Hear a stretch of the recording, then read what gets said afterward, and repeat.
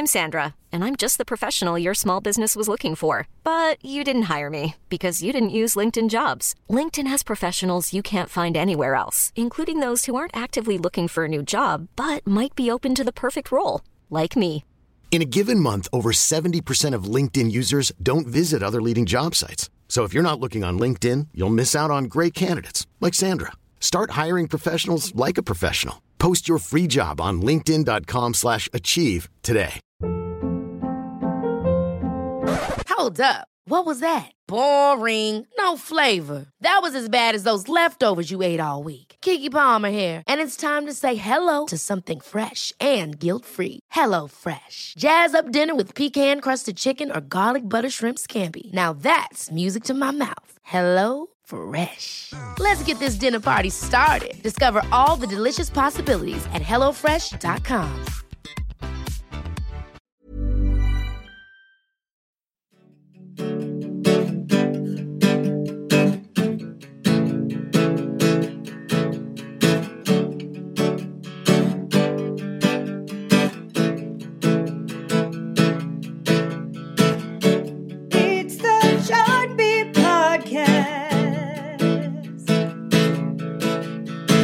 Welcome to the Billboard Chart Beat Podcast. Gary Troust, Billboard Senior Director of Charts. And hey guys, it's Trevor Anderson, a chart manager here at Billboard. All right, lots to get to this week. We're going to talk Lil Nas X on the Billboard Hot 100. We're going to go all the way back 20 years to 1999. Going to really get in deep with a couple of guests this week. So Andrew Unterberger from Billboard's edit staff is going to join us to talk pop music and really everything for 1999. But we feel like we've been talking about this for, I guess, at least the last couple of weeks. But I saw Mariah Carey at Radio City Music Hall a couple weeks ago. Trevor, you finally saw her in Philly last week, right? Okay, yeah. Well, it finally happened. Didn't get too mauled by too many people, but it was a nice evening out. And joining us, our executive editor, first time on the podcast, Russ Scarano. Welcome. Thank you for having me. So you both were at the New York show. Yeah, we were at the same show, Russ. We didn't actually realize it until later. No, until much later. It was my third time seeing Mariah, though I feel like the first two times have asterisks next to them because they were for her Christmas shows. I've been to the Christmas show twice before, where she does some of her non-holiday music, but it's mostly holiday songs. So it was the first time I had the opportunity to catch her touring for an album, which is very different than those Christmas shows. I was actually upset that she didn't do at least All I Want for Christmas Is You. I know it's at the end of March, but it's my favorite Mariah song. I would have taken it. I didn't get my favorite Mariah song either. I wanted Breakdown very badly. Yeah. You know, not everybody can like go there emotionally. I understand that.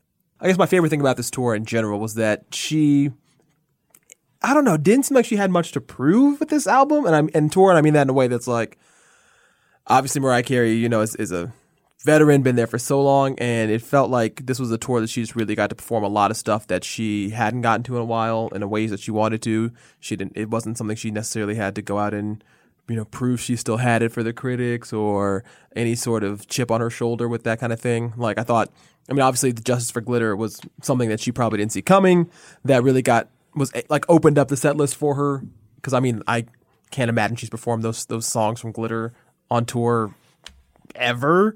And just for her to have that moment, whereas, you know, probably some songs that she really, you know, really liked and really believed in, and to have a moment for that, like things like that, I thought that made this one kind of stand out for her. Yeah, I was going to say, and Russ, you can back me up or not. I felt like the energy in Radio City got to its highest point during the whole Justice for Glitter part, because it kind of felt like that was, us against the world. We knew these songs were good, and it just kind of felt like we were right all along. And it was great to hear these songs because, she doesn't usually do them, and just kind of just seemed to take the emotion to a different level.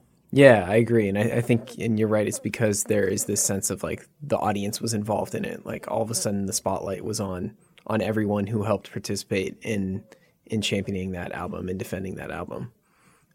Just in general, like the energy level, though, I found to be really high, especially compared to the holiday shows where, when I saw her, she was like so tightly constricted by her outfits that she wouldn't move without the assistance of like no less than like 5 or 6 men. I heard about this. That's crazy. Yeah, but she was so mobile, for lack of a better word. She can during walk. the Radio City shows. Now she was moving around the stage, it just with so much freedom that it was, that was like inspiring in its own way. Only part that was weird for me, maybe seeing like the shirtless dancer, like, I mean, there was a lot of that, and that's fine. I don't know, just something about like just the fact that I guess maybe because Mariah doesn't dance, like threw me off in terms of just like, that is Mariah Carey just like standing between these like two super buff black like 20-year-old guys like who are like doing all these flips and tricks around her. Like it could have just been a green screen. I mean, in a way, it almost just felt like, I don't know, if like my mom would, like, it was just like what's happening with this dynamic? That was the only part that really, maybe that was just trying to be, I don't know, hip or too cool or whatever. That was the one thing that kind of threw me off over the course of the show. Talented guys. Other than the Justice for Glitter part, I think what hit me as a highlight was vocally. Overall, I just thought her vocals were really, really strong, and I guess just not knowing where she was at this point. I haven't seen her at this point in about 10 years. That really impressed me, maybe most of all. Yeah, I agree. She was just present in every way. She was present physically. Her voice was present, and she was just like, she seemed to be genuinely enjoying herself. And she probably has a challenge that almost or very few other artists have because of the range she's hit over the years and put these songs on record. No, I mean, in fact, when you read her press from around then, like there was a New York Times profile of her right before or right as Emotions was coming out, and she's talking about how she doesn't want to tour because the songs are so strenuous. So even then, it's kind of like she's assuming, like, I'm not going to have a typical career in that sense. Like, I understand that the work I'm doing is more intense than maybe the average like pop star, and so I'm going to treat my voice and my abilities accordingly. It's fascinating to read some of these old like profiles with her. I don't know about you guys. I actually was kind of surprised at how short the set kind of was. I mean, it's only about an hour and a half, I think, which I expected it to just be longer. By the time I think We Belong Together was the next to last song, it felt like because I heard beforehand that was going to be the next to last song, so I kind of was like, whoa, it's already time for all of this. And maybe that's just part of having such a big catalog where it feels like there's a lot more hits that could have been played. Maybe that's also a thing with, you don't want to overextend yourself vocally. So for her to sort of reduce it to managing a show she can deliver consistently every night. But I kind of actually really felt myself like wishing there had been about 3 or 4 more numbers that I really could have enjoyed. That's not a bad problem to have. I think most shows go on for too long, so I kind of enjoy a show that maybe leaves me like wanting to go like walk out on the street and listen to 1 or 2 more on my headphones and like have that moment. I think that can be kind of nice. That's a perfect segue for the probably at least hour left of the Chart Beat podcast. We don't know how to leave people wanting more. No, I'm sure they get their fill by the time this is all said and done. All right. Ross, we'll have to have you back. You're planning to go for another holiday show in December? Yeah, I'd love to. I mean, they're always a blast, and it's a good way to usher in that season. So invite me back. All right. From Mariah to this week's Top 10 on the Billboard Hot 100. 10, 9, 8, 7, 6, 5, 4, 3, 2, 1. Number 10. I just poured something in my cup. I've been wanting something I can feel. Promise I am never letting up. Money in your palm don't make you rich. Number 9. I wanna raise your spirits. I want to see you smile. But no, that means I'll have to leave.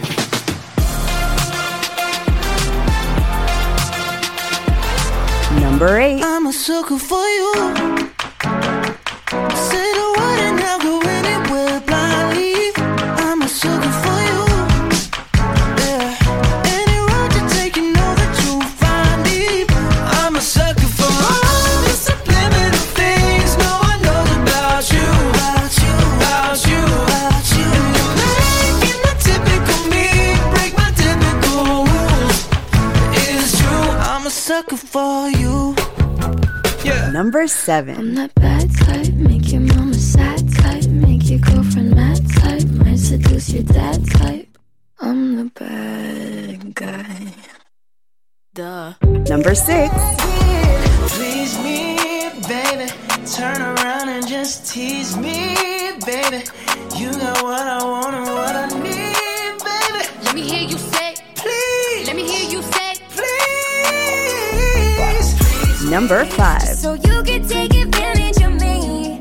Tell me how's it feel sitting up there, feeling so high, but too far away to hold me. You know I'm the one who put you up there. Name in the sky, does it ever get lonely? Thinking you could live without me.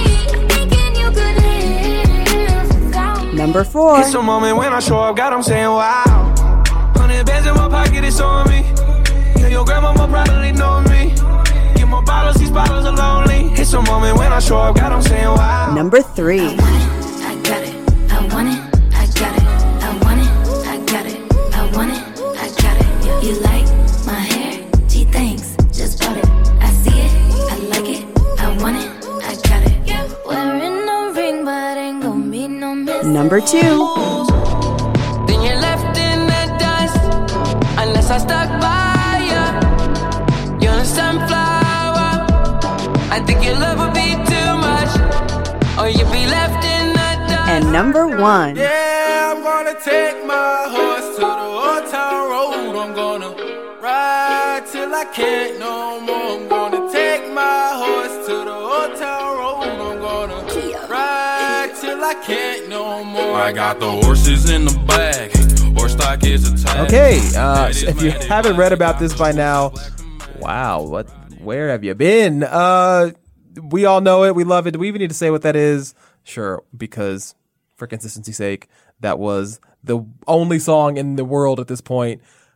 Old Town Road by Lil Nas X is, look at that, without even needing all that help from the remix, number 1 this week on the Billboard Hot 100. I'm sure my new homepage, which is twitter.com/Lil Nas X, has been all over that this week.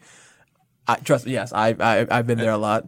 All right, so before we dive into what just got birthday boy Lil Nas X, today we're recording April 9th. It's actually his birthday, That's so right. Look at that.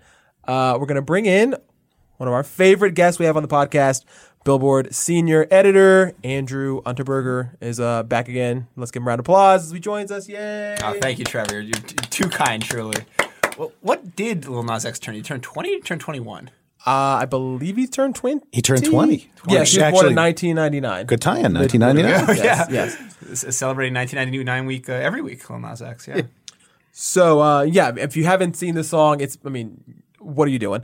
Number 1 this week on streaming songs because everybody cannot get enough of it. We're talking 46.6 million streams for the week. Third best-selling song of the week as well. Pulling out and this is actually decently impressive these days, 22,000 downloads. For those who are wondering, yes, the monster will only get bigger because, as many of you know, as you should know by now, once again, if you don't know this song, what are you doing with your life? There's the remix with Billy Ray Cyrus that came out last Friday. And because it came out last Friday, actually for the sales and streaming purposes, that is not reflected in the number 1 this week. So this is all pre-Billy Ray Cyrus, essentially. If you've been paying attention to anything on YouTube or iTunes or twitter.com/Lil Nas X, you will know that the remix is blowing up even bigger than the original. So if you are a betting person, I would call your bookie and suggest Lil Nas X will probably be hanging around number 1 very much so next week. Betting on a horse? Yeah. It took me a second, Gary. Thank you. Isn't he- That was a little bit of a I mean- two-stepper. Two-step horse. I guess that kind of is a nice sort of, way to bring in the elephant in this conversation. Airplay 2 is building. Number 23 on rhythmic songs, number 30 on pop songs, and yes, number 53 on country airplay. And if you've been following this whole story, it's Billboard's sort of been a part of this story. The song sort of. So to recap, the song spent a week on our Hot Country Songs chart. in March at number 19, the first week it came out, first week it charted. And as we've said, a lot of different stories. There's a lot of different stories posted now on Billboard.com. It charted before we really had a chance to vet it more thoroughly than we normally would. It was tagged as a country song in iTunes, so it came through that way. And there's been a lot of discussion of should it have been on, should it have come off? And what we've pretty much been saying is we always want to have the most informed opinion of where a song should be on a chart. And Hot Country Songs is a chart where we actually have to make the designation of what fits genre-wise. So with a lot of talk with people in the industry and just further discussions and seeing iTunes later flag it as hip-hop, we made an informed decision. We'd rather maybe in some ways take some heat, but make a decision we believe in. And that's where we've stood on that. We don't know. It's not necessarily an irreversible decision, especially with the remix coming out with Billy Ray Cyrus. So that's kind of where it stands on all those angles. I'll say, I think it's a great discussion, honestly, to be having. It's a fun song, and anything that challenges genre boundaries, that's what moves music forward. And the really interesting thing, I think, is that you saw this at the ACM Awards. We had a reporter there who was kind of polling the audiences outside. Not by polling audiences, I mean like interviewing some of the biggest artists in country music on the red carpet.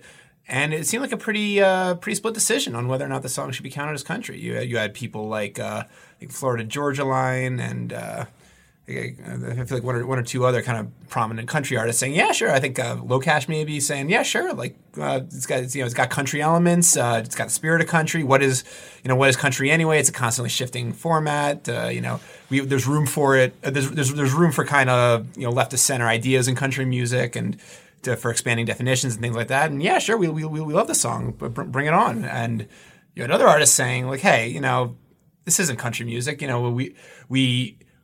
We're not casting aspersions on the song. We're not casting aspersions on the artist. But country music is a specific set of kind of signifiers and sonic standards, and this song doesn't really fit it. And look, there's plenty of other like really great country artists out there who are trying to get exposure in this landscape that aren't getting what they deserve. So what's this guy who has kind of one country leaning song and is otherwise more of a traditional hip hop artist?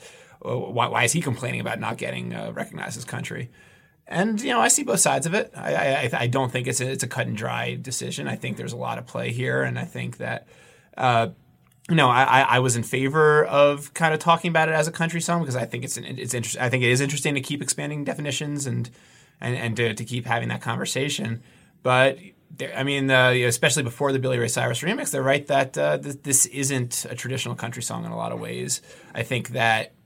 If you asked a lot of people, if you polled a room of 100 people, you played in the song, and you asked them, is it a country song or is it a hip-hop song?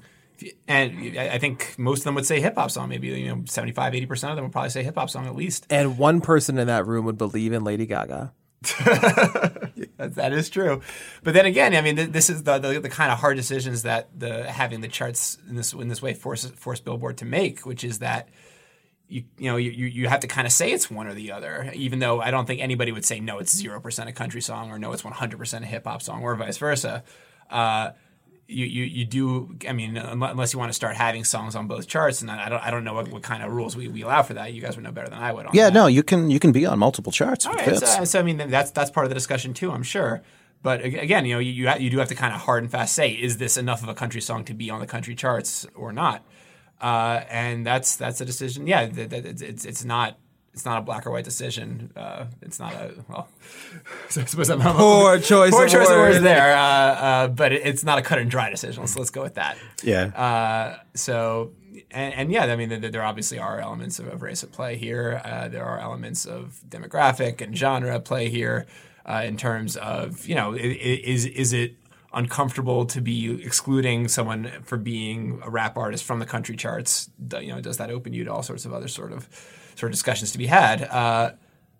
But as you say, it's an evolving discussion, and I'm glad that we're not necessarily being dogmatic about it one way or the other, and that this is a discussion we can continue having as elements of the song change, as the Billy Ray Cyrus remix becomes more prominent, as more country stations start to play the song, as I sort of predicted they would, because now the song is just so massive that everyone kind of wants a piece of it. Yeah. So the song is on Columbia Records proper, but now Sony Music Nashville is starting to look into whether they should promote it. Again, same kind of thing, trying to take the temperature. I mean, you can't hurt, I suppose. You're not going to ruin his credibility. Right. Trevor, I've had conversations with you about this, and you didn't seem to think it was a country song at first. Does the Billy Ray Cyrus remix change the equation for you significantly?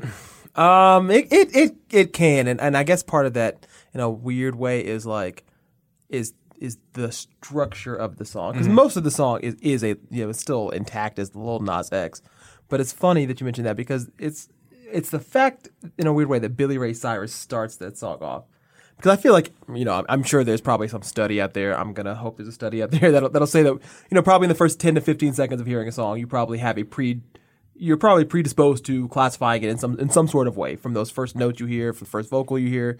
So the fact that Billy Ray Cyrus sort of waltzes on first. Maybe it's strategic, maybe it just happened to be that way. But then when I was hearing that for the first time, I thought, like, if I had just heard this song come on, I would have assumed for sure it was a country song, just because that's without even knowing exactly it's Billy Ray Cyrus, but just with the twang, with kind of the strumming banjo, like, okay, this is where it's going. So yeah, I mean, that one to me is much more of a toss up. I mean, I don't think it's not a rap song, because even Billy Ray's verse is, it's rap. Florida Georgia Line-esque at the very least, yeah. I mean, it's not trying to shy away from the fact that he's not singing, but this is a tough one. I mean, it's like I guess it could live in both worlds. Obviously, it doesn't have to be country or hip hop specifically, but that does complicate it. And I think going forward, that's going to be probably a big question to consider is how that goes. And then apparently there's a Young Thug remix coming maybe later this week as well, they're hinting. So how does that factor into where this song goes? But in addition to, I mean, I agree with everything you were saying about how like the first voice you hear in the song does kind of help define it a little bit, but also it's just a longer, kind of more fleshed out verse chorus song this way. And I mean, maybe it's just a question of kind of the associations we have with the SoundCloud era of short songs being more of a hip-hop phenomenon. Then you don't really hear sub 2-minute country songs. I can't think of one off the top of my head, certainly, and definitely not any that would be impacting the charts in any significant way. So the fact that the Billy Ray Cyrus remix kind of takes it to more of that like 3-minute range makes it more of a comfortable fit in the country genre, I think. I don't know whether that actually makes it inherently more of a country song, but it does kind of, it checks more of the boxes that way, and I would say. One thing that's hitting me is I feel like we had a similar discussion and how it's evolved to a much deeper discussion just when Meant to Be by Florida Georgia Line and Bebe Rexha set the record, 50 weeks at number one. A lot of people saying that's a pop song, that's not country, and that was a number one country airplay. Somebody even wrote in, I remember seeing on Twitter or something that called it an EDM song even. Yeah. They went that far. They went that far with it. But what I think that points to is I think there's a level of country is very insular. Obviously, it's based in Nashville. All the artists, or most of the artists, are there. The labels are there. There seems to be more a protectiveness of the genre in country, maybe than almost any other genre. So when something, use the word threatens, but really comes in and changes what the traditional sound is, and this goes back to the 70s too, when the outlaw movement. Anytime there's something that just sounds really different, it seems like it's really a lightning rod, especially for country. Yeah, and for the record, I think that, in my opinion anyway, Old Town Road is 10 times more of a country song than Meant to Be was. And that's, I mean, it's interesting because obviously it was a very big country airplay hit, so country did sort of, let it in the fences, as it were. But, and we'll see if that happens too with Old Town Road. I think there's a pretty good chance that it will. But to me, that is a pop song with a country artist on it. Very kind of pretty clearly, I would say, like in terms of the melody of it, in terms of the structure of it, and definitely in terms of the production. I would say that song has very little to what I consider to be kind of traditional country standards. I think the only thing about it that kind of gives it the ties to the country world is the sort of the twang of Florida Georgia Line's voice. But I mean, when you talk about Old Town Road, you are talking about a lot of country signifiers. You are talking about a very kind of pronounced country, affected accent, but an accent nonetheless. And you're talking about that kind of dusty instrumentation, which is I think like a more country evocative sound than anything that you actually hear in Meant to Be. So I think the people that say, why would you consider Meant to Be a country song and not Old Town Road? I think they might have a point, and that's just as much of a question for Nashville as it is for Billboard. But it's an interesting question. I definitely think. Well, it's like when Wow. I was thinking about Gary's point about with Meant to Be, because it's funny how even in the past really decade, but even 4 or 5 years, sort of it feels like this narrative has shifted further and further in terms of I remember Body Like a Back Road was like the biggest country song. It had the record before Meant to Be, and there were people giving side eye even to that record about okay, it's got because it has like kind of the finger snap and the DJ Mustard and it borrows from hip hop, not maybe overtly, but you can tell that the taste is there and are we gonna really call this a country song? I mean, before that, there was, I don't want to say a big controversy, but there was certainly discussion about Daddy Lessons with Beyonce in that same way about and with like Lil Nas X have brought up questions of race too about, of course Beyonce's more established and she'd never really done anything country before, but if she goes in this way, are we going to allow her to be considered country?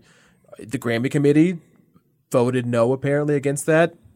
Guess the Dixie Chicks and the CMAs, but even that CMA's performance ruffled some feathers. People thinking she was stepping, just getting out of her lane a little too much. She's queen of hip hop R&B. She's not about to take over our stage as well. And this kind of goes back even I think to Taylor Swift, who really blurred the line in the last decade about who is country, who is pop, what songs are going to be this and what songs are going to be that. But it's funny because I think. Maybe I would love to hear your guys' perspective on this because you guys probably are much more in touch with the country landscape as more than I am. But it's interesting to me because when you talk about the insular country artists, it's funny. I think that if you sort of stripped away all of the fringe artists, the people who kind of dabble in the pop pond or whatever, it's almost like the country stars who are pure country in a way only appeal to like there's like a certain demographic they only appeal to. I'm not saying it's necessarily just like white people or older people, but I guess I can't think of like I don't know like there are mainstream country stars, but it feels like they're always that they're country stars. They're just not like mainstream like stars or like or pop stars or big acts. Like it's so I wonder. I don't know if that's good or bad, but it just feels. Yeah, what's happened traditionally is when country stars come up through country, if they go pop, like Faith Hill and Shania Twain, there's brushback from Nashville. How dare, on some levels, you leave us, and Carrie Underwood, same kind of thing. There's a real protectiveness again. So artists are very cognizant of that. So I think a lot of artists decide to stay country because they realize this is working. I don't want to ruffle anything. What's interesting at the same time is it's always looked on as a little weird, a little unaccepted when you don't come the usual route. And I'm thinking back to LeAnn Rimes. Back in 1996 with one of the most traditional sounding songs you'll ever hear for country, Blue. Yodeling. Because she was a young, maybe female artist. Maybe there's a part of it with this Patsy Cline sounding song. Even that, it got to the top 10 on Hot Country Songs, but disappeared pretty quickly. She has never been an automatic country artist. So maybe if you just don't take the usual route through radio, through the ranks of the usual label route, Nashville just sometimes has some kind of an issue with that. I do. I agree with all of that, and it is interesting to see kind of what gets let in and what doesn't. And Nashville can definitely be a little bit too exclusionary at sometimes with these things. But I do want to stick up a little bit for the Brothers Osborns of the world here, because I don't think that their objection is with Lil Nas X or even Old Town Road as a song. I think it's more about the discussion around it and the volume of the discussion around it, because I think they're sort of what they want to say and what they are saying to a certain extent is, look, we do country 12 months out of the year, and we live in this world full time. Who are all these people coming down and saying this is country, this isn't country, and kind of weighing on our scene who maybe couldn't name a Brothers Osborne song or maybe don't really care about country most of the time? But everybody really is voicing an opinion here, and they're voicing loud opinions about what should happen, what should be considered country, what should be led in the gates. And whether or not they agree with that, I sort of understand them saying, like, this isn't even something that you care about most of the time. Why are you all of a sudden acting like this is the biggest deal in the world? So I do sort of get where they're coming from there. I don't necessarily agree with what they're saying for the most part. I do think that I think that there's room kind of for everybody, and I think that if their problem is with why aren't the gatekeepers letting in these other people as well as Lil Nas X? And like, that's fair, but I think it's more of a problem with the gatekeepers than with Lil Nas X or Old Town Road themselves. But I also do understand their kind of frustration, and they said themselves, like, we've been asked this question like a million times tonight. This shouldn't be the only thing people are talking about with country music. There's a lot of stuff going on. There's a lot of people doing interesting things. Why is Lil Nas X suddenly sucking up all the oxygen? And I think that's reasonable. Yeah, I think we'll see what country programmers do with it. That'll kind of drive the discussion for the next little bit. If country radio listeners want to hear this, that'll kind of maybe sway the decision more that, okay, country audiences find this a fit for their genre. So, I come back to this. It's a really fun discussion to be having. As much as Billboard's been maybe caught up in this in some ways, this is really a great point of what music does. It gets people talking about it so passionately. Yeah, and I just want to say, like, because I feel like I worry sometimes that this will get lost in all the controversy. This is a great song. Like, this is a really interesting, fun, innovative, new song. Yeah. That is both really subversive in a lot of ways and also just really catchy. Like, I find myself like humming 2 or 3 different parts of the song every day since it came out. Yeah. And I think the Billy Ray Cyrus remix is only expanding on that. And I love that the song got to number 1 without the Billy Ray Cyrus remix, because now we don't have to have the discussion of, we only let it in because of the Billy Ray Cyrus version, and that he lent it some sort of credibility that it wouldn't have had otherwise. No, it was a great song before the Billy Ray Cyrus version, and it's a great song after it too.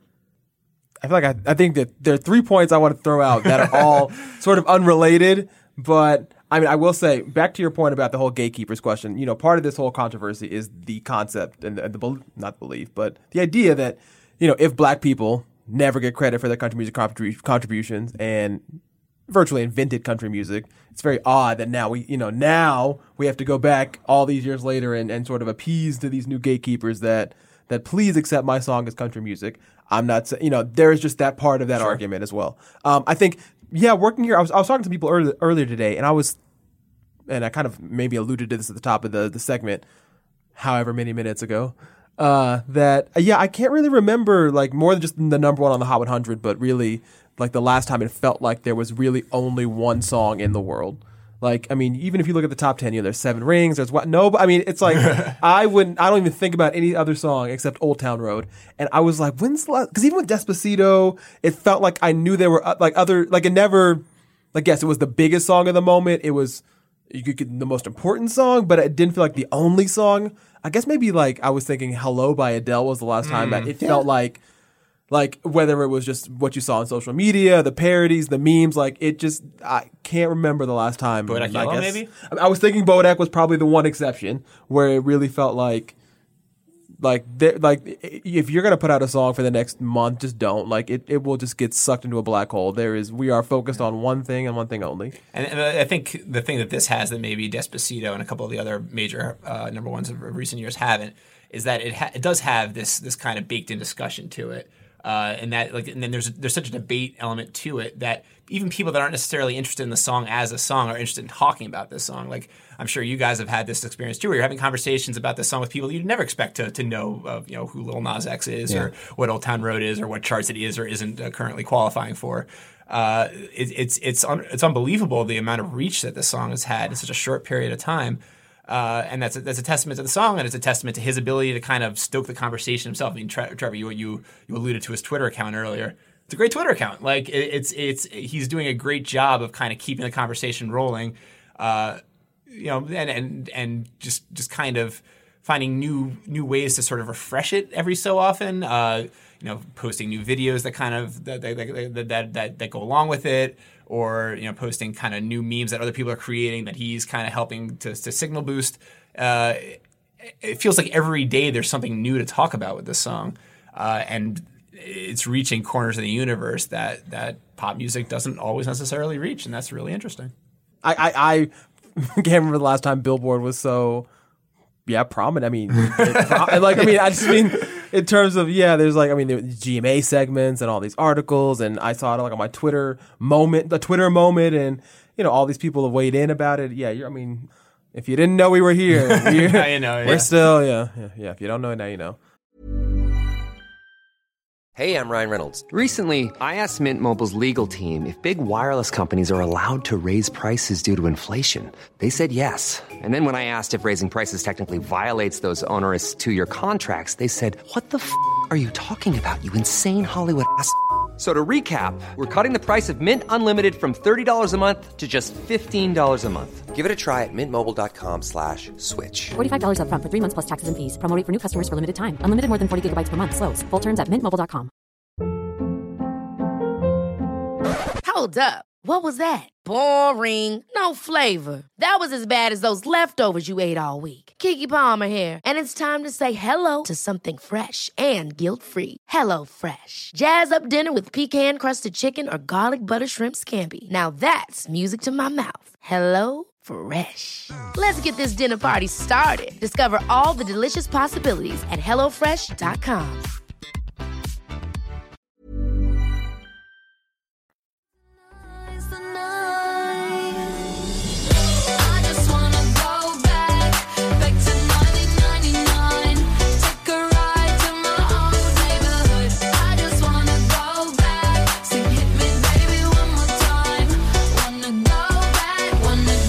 All right, 1999. So, Andrew, this is a big focus on Billboard.com this week. So, it's 1999 week. Yeah, so we did this last year first with 1998 in 2018. You know, the 20-year nostalgia cycle. It's a real thing, and I always sort of say that nostalgia is a little bit overrated, but just remembering good songs is underrated. So I like doing lists like this that, you know, really force you to kind of dig into not just the absolute hugest hits of the period, but you know, some of the lesser remembered ones, some of the ones that maybe if you weren't around at the time, you don't even know necessarily. But yeah, so we had a staff vote, and we came up with our list of the 99 best songs in 1999. Sorry, this is going to be ruined next year when they can't say it cleanly. 100 of 2000? 100 2000 still All right. works. Still got the double O in there. I think that's pretty good. I don't know if we're going to keep going to 100 and 102 after that, but 100's a good round number for 2000. Top 2000 songs of 2000? Could hey, look, I'm down. I don't know if we have the resources for that one, but I guess including mental capacity. I guess we'll figure that out next year. But yeah, so we had a staff vote, and we came up with our list. And I gotta say, I think that, you know, when you're doing one of these lists for a year, you know, just focusing on the kind of the cream of the crop, every year feels like a pretty special year. But this year, I can't tell you how many people came to me being like, "Oh man, like, I can't believe how many great songs there are this year." This really feels like one of the defining pop years, certainly of my lifetime, probably of the Hot 100 era, I would say. You know, Gary, you've lived through more of these years than I have. You can correct me if I'm wrong, but when you look at some of the names and some of the songs, it just like even you look at it mathematically. Like I was looking at you know, there's a service, HeelSonic, was one of the primary karaoke services, and they have like a weekly chart of what the most karaoke songs in the country are, and 3 of the top 15 from last week come from 1999. Yeah. And so like that's sort of an objective way to kind of look at this and say like, man, like these songs endure in a way that not a lot of years have this many songs like that. Yeah, when I was looking back at some of the biggest hits, what hit me is how many different genres were at such a high point. Obviously, Absolutely. There's so much pop with NSYNC and Backstreet Boys and Britney and Christina, their breakout years. But the punk pop movement with Blink-182, that felt like that was at such a great point. A lot of good R&B. Melodic R&B, we just don't hear those as mainstream hits anymore from Angel of Mine, Monica. It just seems like every genre you could hit, and country, all the Faith Hill, Shania Twain crossover stuff. So yeah, I think it was a good year, not just for pop music, but or maybe because in pop music, because there were so many different sounds. Yeah, and not only those just mega hits by mega artists, but a lot of weird one-offs too. Yeah, stuff like you know, Len Steal My Sunshine, or you know, the Baz Luhrmann song "Everybody's Free to Wear Sunscreen," or like Eiffel 65's "Blue Dabba Dee." Like just these songs that came out of nowhere don't seem to be rooted to any place or genre or even moment in time, but they still become like a very big part of the year's DNA just because like, oh man, like that couldn't have happened in any other year. It was a lot of fun music too. Oh, yeah. Lou Bega, Mambo No. That's a great 5. example Maybe too, that for speaks to pop culture at the time, but a lot of just really happy, upbeat, silly type songs. Yeah, and in sort of less happy, you know, sort of feel good modes there was the rise of nu metal as well, which was sort of, at least at the time, it felt like a reaction to kind of the sort of bright sunshine Florida pop that was dominating Top 40 and TRL and pretty much everywhere in between. Then you had artists like Korn and Limp Bizkit and Orgy who are all on this list too.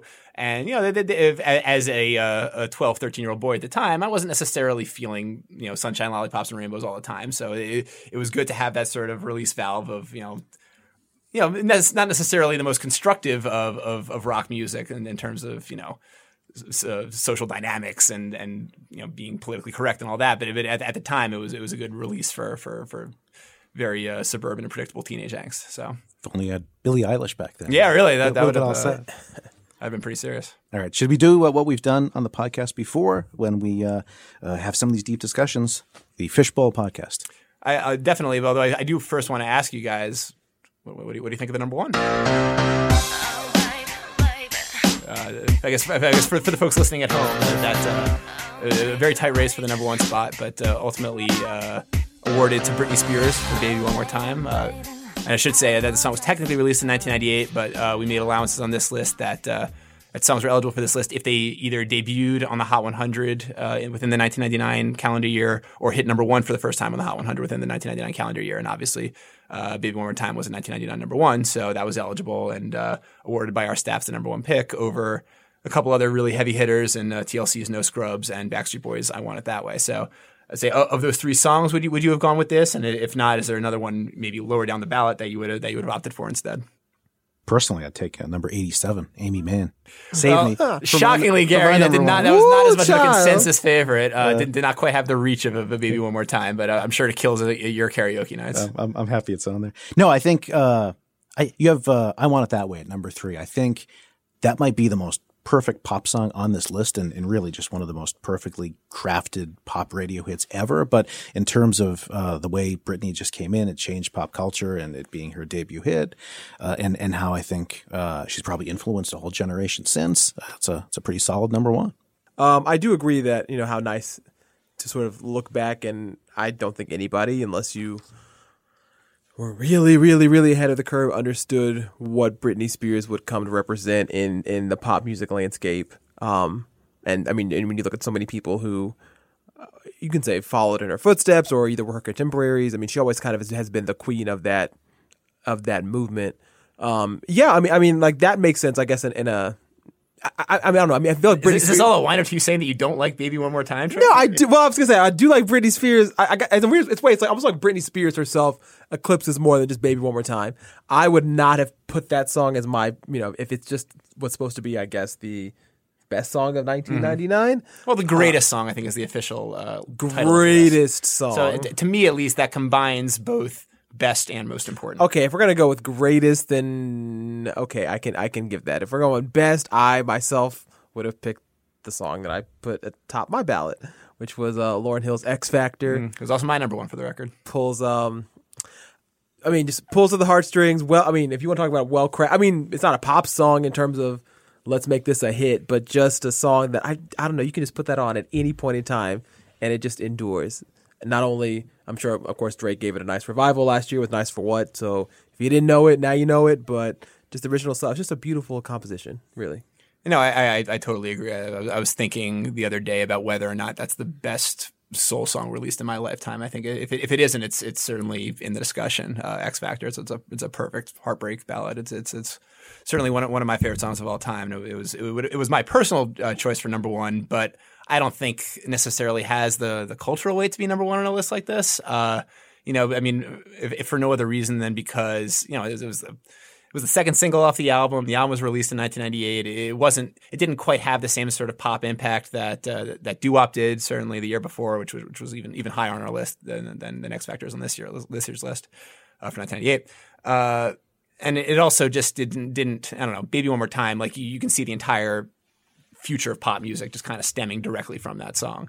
You ain't got to defend it to me. All right, I'm just saying. But also I do think that Baby One More Time is a great pop song, and it's a song that I do have a lot of personal affection for. That maybe even kind of more than I did back in 1999, as I've come to sort of appreciate the science behind it in a way that I wasn't really sort of able to grasp when I was 12 or 13 years old. But certainly you'll hear no protest from me about X Factor being the best song from this year. I think that's a very strong argument. All right, let's get into the fishbowl, which people can't see this. Our fishbowl is actually an upside down Boston Red Sox cap. Gary always got to represent when given the opportunity. So it's cursed, as you already know.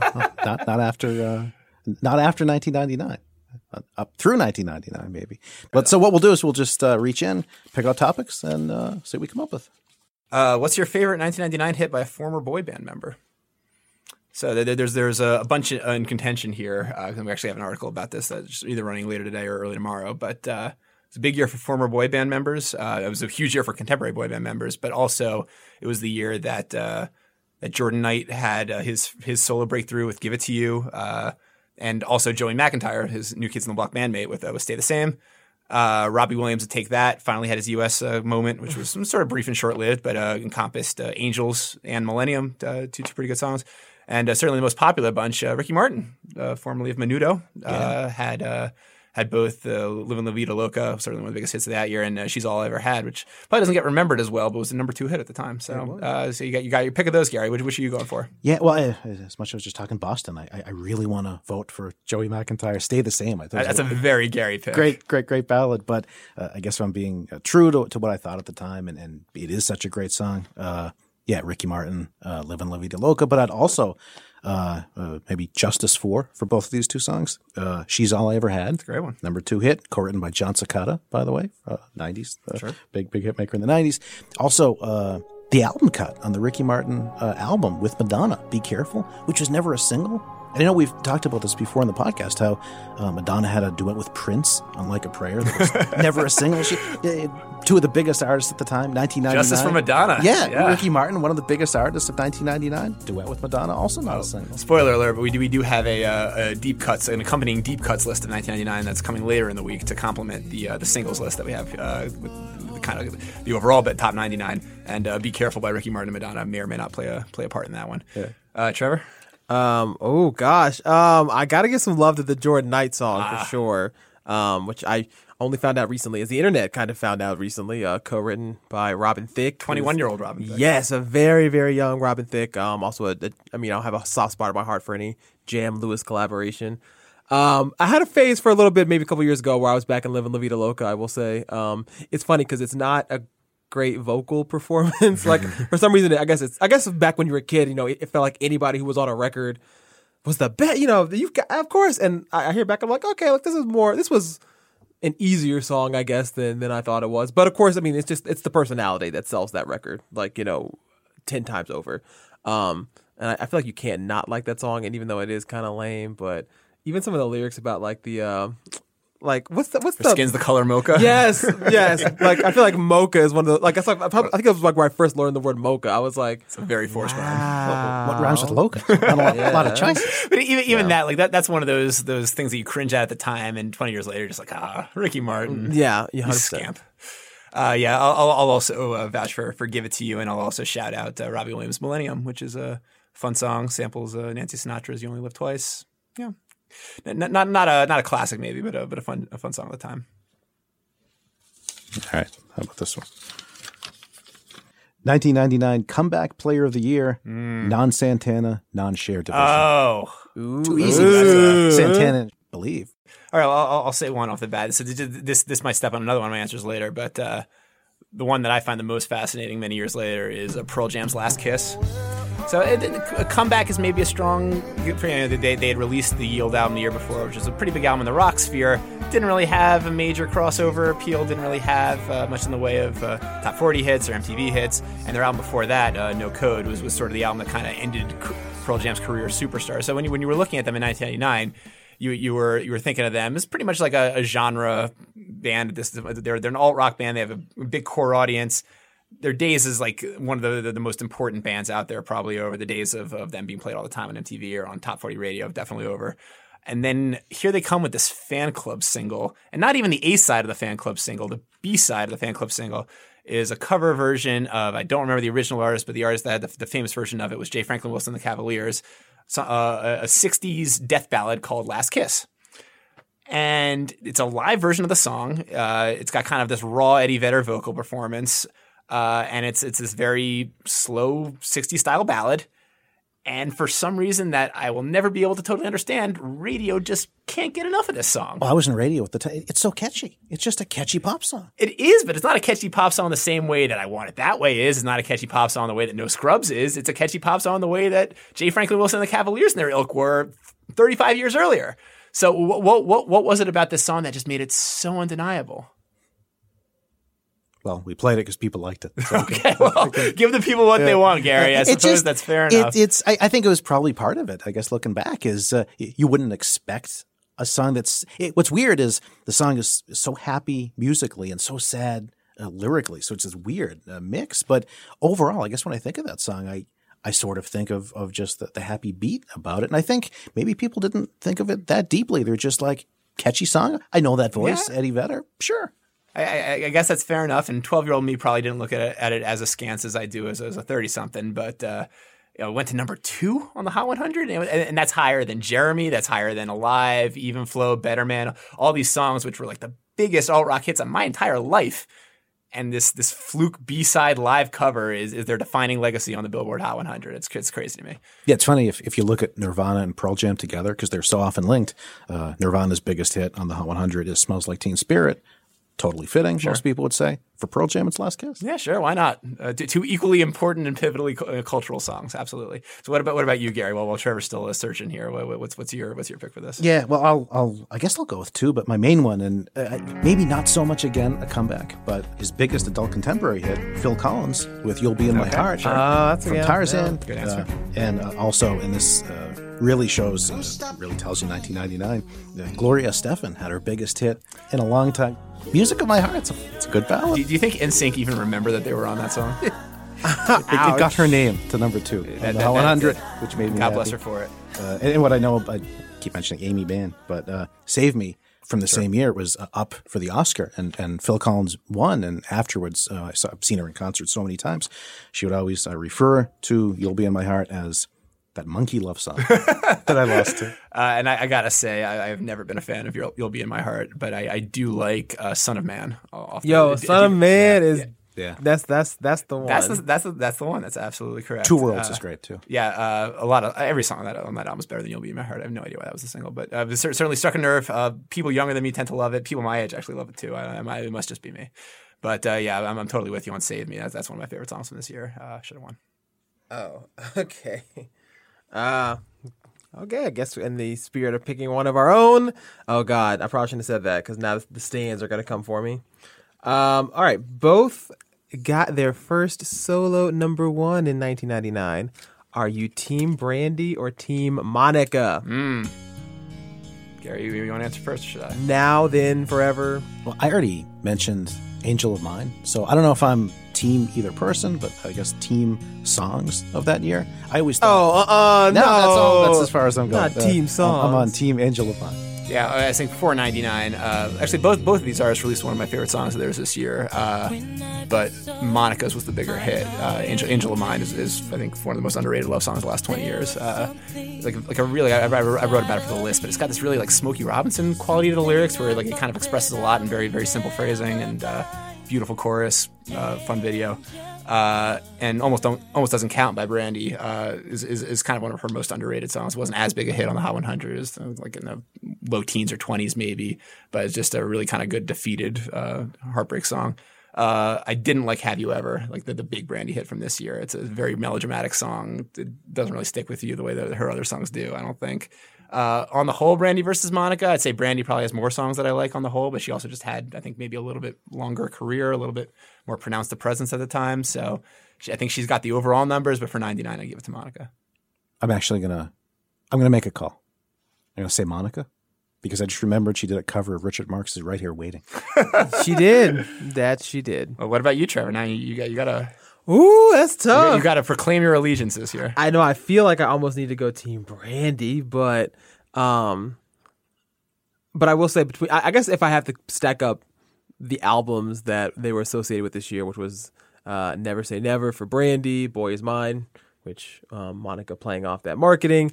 I will say I think Boy Is Mine is probably a better album. I think in particular, if you haven't heard the cut Misty Blue, it's a cover of an old soul classic. I mean, Monica also, and Brandy was obviously very young too, but I keep forgetting both of these women, not even 20, they're still 17, 18 when they're doing Boy Is Mine, when they're doing all these hit songs. So I know it's, at least for me, I guess, once I was a kid, it felt like they had to be in their 20s. They're adults, and I think they were just barely out of high school. I mean, I think that is so crazy. So yeah, for this moment, I gotta give it to Team Monica. I do, yeah. First album, I probably would go Brandy if I compare their debuts, but yeah, at this point, Monica, I'll say. I think we all know what sizes of paper we I think we're all picking our own. That's at where this we point. fucked up. I'm glad this one came up, though. Yeah. On a scale of 10 to 10, how great are the South Park, Bigger, Longer, and Uncut songs? Lame Canada. What would Brian Boitano do? I guess that could work. We have to try. What would Brian Boitano do if he was here right now?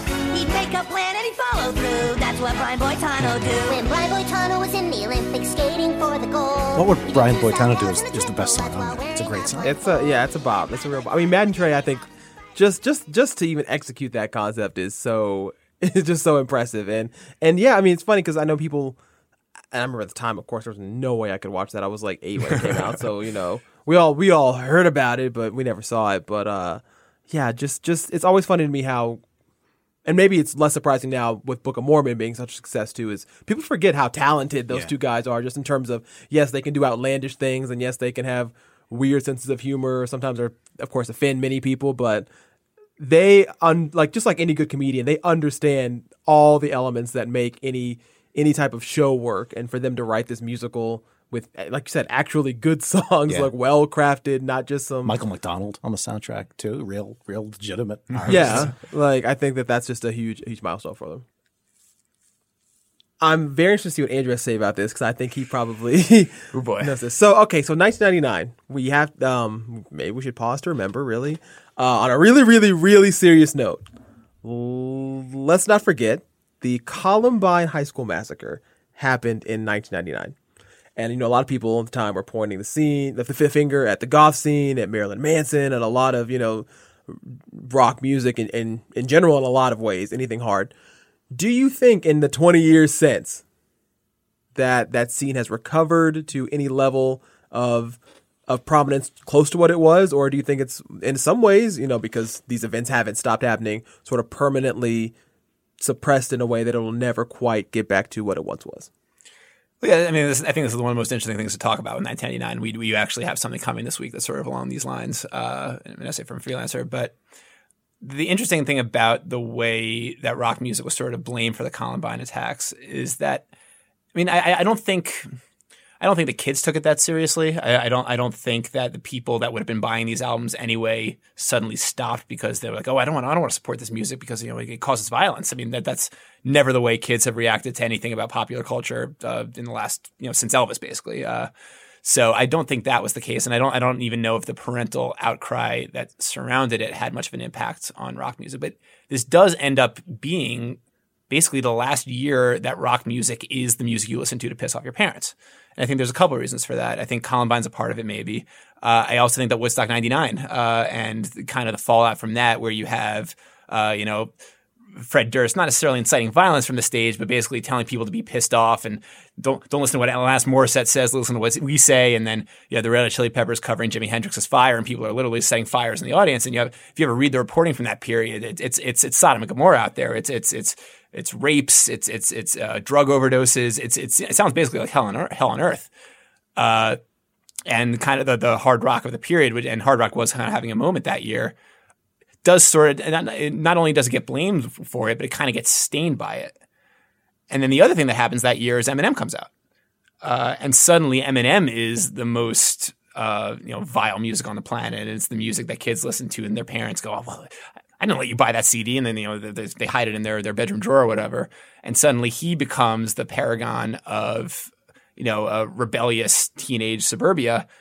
And he's a rapper. And he says, I don't want to be associated with rock music. He says, I'm a rapper, and stop trying to get me to sing rock music, and stop trying to put me in that box, because that's not what I am. I'm hip hop. And then for the 20 years after that, hip hop is the kind of the voice of young America. And it already sort of was up to that point, but they'd never had a figure like Eminem. I mean, should be said, a white figure who certainly appeals to some of the same audiences that Limp Bizkit and Korn would have a year before. And he becomes the biggest thing on the planet going into the 21st century, and he only gets kind of more volatile and becomes more of a lightning rod from there. And then you flash forward to 20 years from now, to 20 years later, to where we are now, and the most rebellious music, the most kind of besieged music from the parental advisory crowd are people like XXXTentacion and 6ix9ine and even Juice WRLD to a certain extent are the people that you listen to while you're sulking in your bedroom and while you're trying to pretend like nobody understands you and the only person in the universe that has these problems. That's the kind of music you listen to. It's not rock music. You're not listening to 21 Pilots or Imagine Dragons thinking about that. So, and I do think it all kind of stems from 1999, where rock music kind of has its last grand stand as the music of young rebellious America, and then Eminem takes over, and then it's rap from then on out. This is more of sort of a lesson for me because, like I said, I'm surprised. That's not my scene personally. I think that's an interesting point, and I especially with the point about Eminem, I didn't think about that until you brought it up.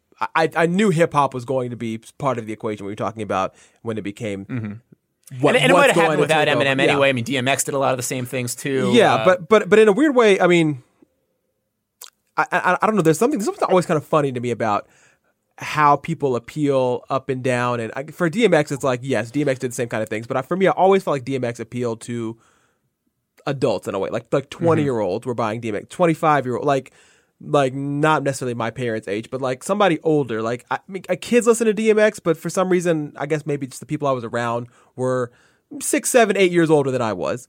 Eminem definitely was like a guy who trended younger for whatever, whatever reason people grabbed onto him. So, I hate to sort of give him that much attention as like the lightning rod, but I mean, you're right. I mean, it's certainly, and yes, the fact that he's a white guy and, looks a certain way. And I know a lot of, even it's funny because I know a lot of like suburban girls who thought he was so hot and that's what got them into his music and whatever it was about him that made everybody come around. Yeah, I mean, he definitely became certainly the most popular rapper on the planet, certainly the most despised rapper on the planet. I mean, this is a guy who, I feel like even in all of black music, rap, soul, whatever, the mother is like a sacred, sacred figure, I mean, even Pac, even Big, everybody that loved their mama, they went through the hardest things with, their mother was all the way for them. This is a dude talking about killing his mother, shoving her in, in a trunk, in a ditch. I hate you, you bitch, you, whoa! So maybe that, something about even that element made it crazy, but, I think it's a good point that interestingly turned the century for rock music. And I forgot about Woodstock 99. I mean, that certainly gave it a terrible media perception. But all that to say, yeah, I think that's a great answer. I didn't expect that, honestly, to be that this is something thought out. It's something I've been thinking about a lot recently anyway. And the other thing with Eminem is that he actively courted it. Like he's saying on his singles, like, don't you want to grow up to be just like me? He's basically like, he's basically serving as kind of the Pied Piper for all the shitty 12-year-olds out there and saying like, hey, like, come on, listen to my music, fuck shit up, yell at your parents, like, be a bad kid. Well, and that's the scariest thing imaginable to suburban America. Well, also I think even more than sort of enticing, I think he does entice people for sure. But I remember that, I guess what is it, in the end of The Real Slim Shady when he's like talking about, there's a million out there who dress like me. Yeah. Like he already knows that, like he is just what's already out there. Like he doesn't even need to necessarily try to get people to his cause because he just knows that there's a guy back there flipping onion rings who you don't even think about, or you think that he's just a nice normal guy, and no, he doesn't give a fuck. Just like me, like this is who Americans are. Like maybe it took people until the 2016 election or whatever to figure that out, but like these are Americans are not always necessarily these 1950s paragons that we all want to pretend like we are. The silent majority of just fucked up kids. Yeah, for sure. On that note, I think it's your turn, Gary. Let's do one more because this is all fun stuff. But I'm going to pick one that isn't my own. Okay, I feel like we've all been doing that. Although I think I just did. No, I didn't. This is one of Andrew's, I think. What badly dated 1999 trend would you like to see make a comeback? Badly dated 1999 trend. All right, so you wrote this one, Andrew. It seems Sure. like you have a lot of thoughts on this one. I don't have a lot of thoughts on this one, but one thing that I do find myself oddly nostalgic for is kind of like extraneous scratching on pop records.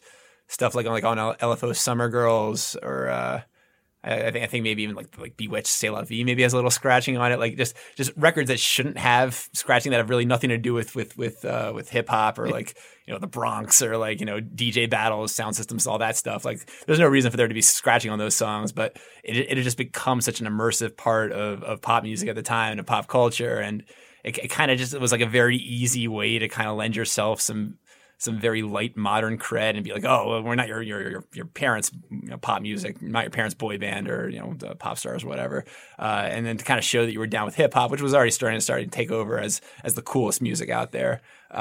So you just throw some scratching on there. Sugar Ray certainly had that. I mean, they made a career out of like pop songs that had very light DJ elements. That was fun. I don't know. I mean, like it certainly like hit a peak of mass consumption or whatever that meant that it had to go away for a while, and it certainly has. Like I think if you heard scratching on a record now, you would be like, oh, they're trying to be like 1999, or they're trying to be like the 90s, or maybe if they did it really well, they would say that they were trying to be like early hip hop. But I think we're ready for a little bit of a comeback. It's a part of both pop music and of hip hop that's sort of lacking these days, and sort of the live turntablism and elements like that. It'd be fun to get a little bit of a little taste of that again, maybe. I guess I'll go with there were a lot of country remakes of pop hits, sort of in the mid to late 90s. Kind of started like with, I Don't Want to Miss a Thing. Yeah, well, with All for One and John Michael Montgomery trading off. But in 1999, we had, and I like both of these covers, Mark Chestnut's cover of Aerosmith's I Don't Want to Miss a Thing, #1 country hit. Also, I guess I like my NSYNC collaborations from 99, Gloria Estefan, but also NSYNC in Alabama remade God Must Have Spent a Little More Time on You. So I just always thought it was a great way for the country to take advantage of a big, it was kind of goes back to the whole discussion. Wow. We are going full circle here. Wow. Of Take country, advantage, to be yeah. able to play a song that's getting so much Open up those fences, country music. Let 'em in. attention. But I just what hit me too is there's a couple versions bubbling under the country airplay chart right now of "Shallow." Danielle Bradbury does one of them. Abby Anderson, the other, playing the Lady Gaga or the Ally role. I did not know that. What's kind of funny is I feel like country really could just play the original version. The instrumentation is country enough in its own version, but again, if it's more promoted through the typical Nashville channels, you have probably more of a chance to get on country radio. So yeah, I'm not going to say it was badly dated, because I always thought it was kind of a fun way for country to get it on the conversation a little bit more. I think, and also I'll say I do miss singing. I do miss singing in a lot of ways, because I think I'm not gonna say it was the last year we had like real singers hitting the charts, but there's some records out there. Like I was even just looking through this list, some of those falsettos, Fortunate, So Anxious, Too Good. People today, who has a good falsetto today? That's just something Not the same thing. I mean, I guess you could say Robin Thicke has too, but who knows?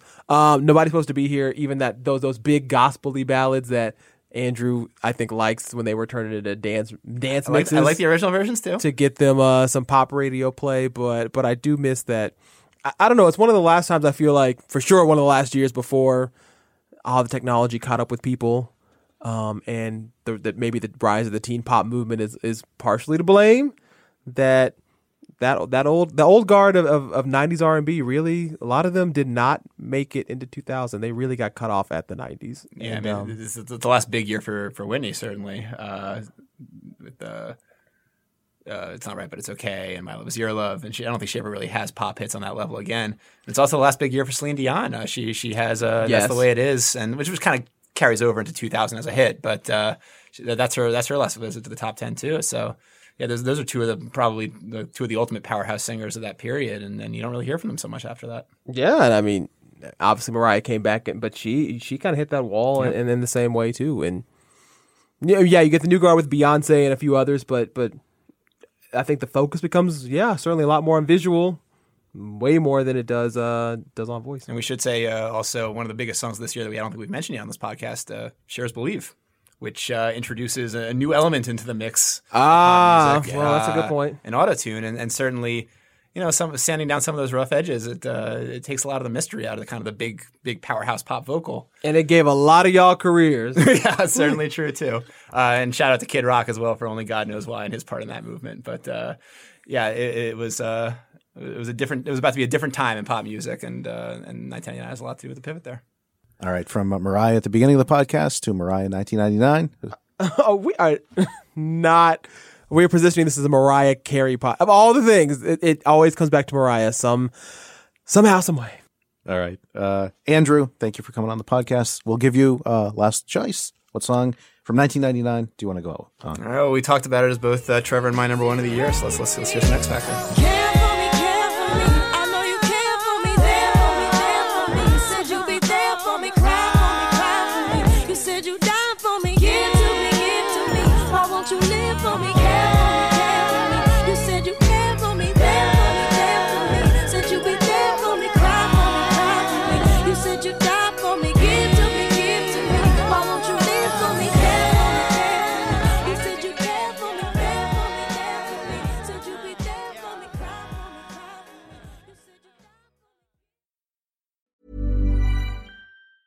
Ever catch yourself eating the same flavorless dinner 3 days in a row? Dreaming of something better? Well, HelloFresh is your guilt-free dream come true, baby. It's me, Keke Palmer. Let's wake up those taste buds with hot, juicy pecan-crusted chicken or garlic butter shrimp scampi. Hello Fresh. Stop dreaming of all the delicious possibilities and dig in at HelloFresh.com. Let's get this dinner party started. Even when we're on a budget, we still deserve nice things. Quince is a place to scoop up stunning high-end goods for 50 to 80% less than similar brands. They have buttery soft cashmere sweaters starting at $50, luxurious Italian leather bags, and so much more. Plus, Quince only works with factories that use safe, ethical, and responsible manufacturing. Get the high-end goods you'll love without the high price tag with Quince. Go to quince.com/style for free shipping and 365-day returns.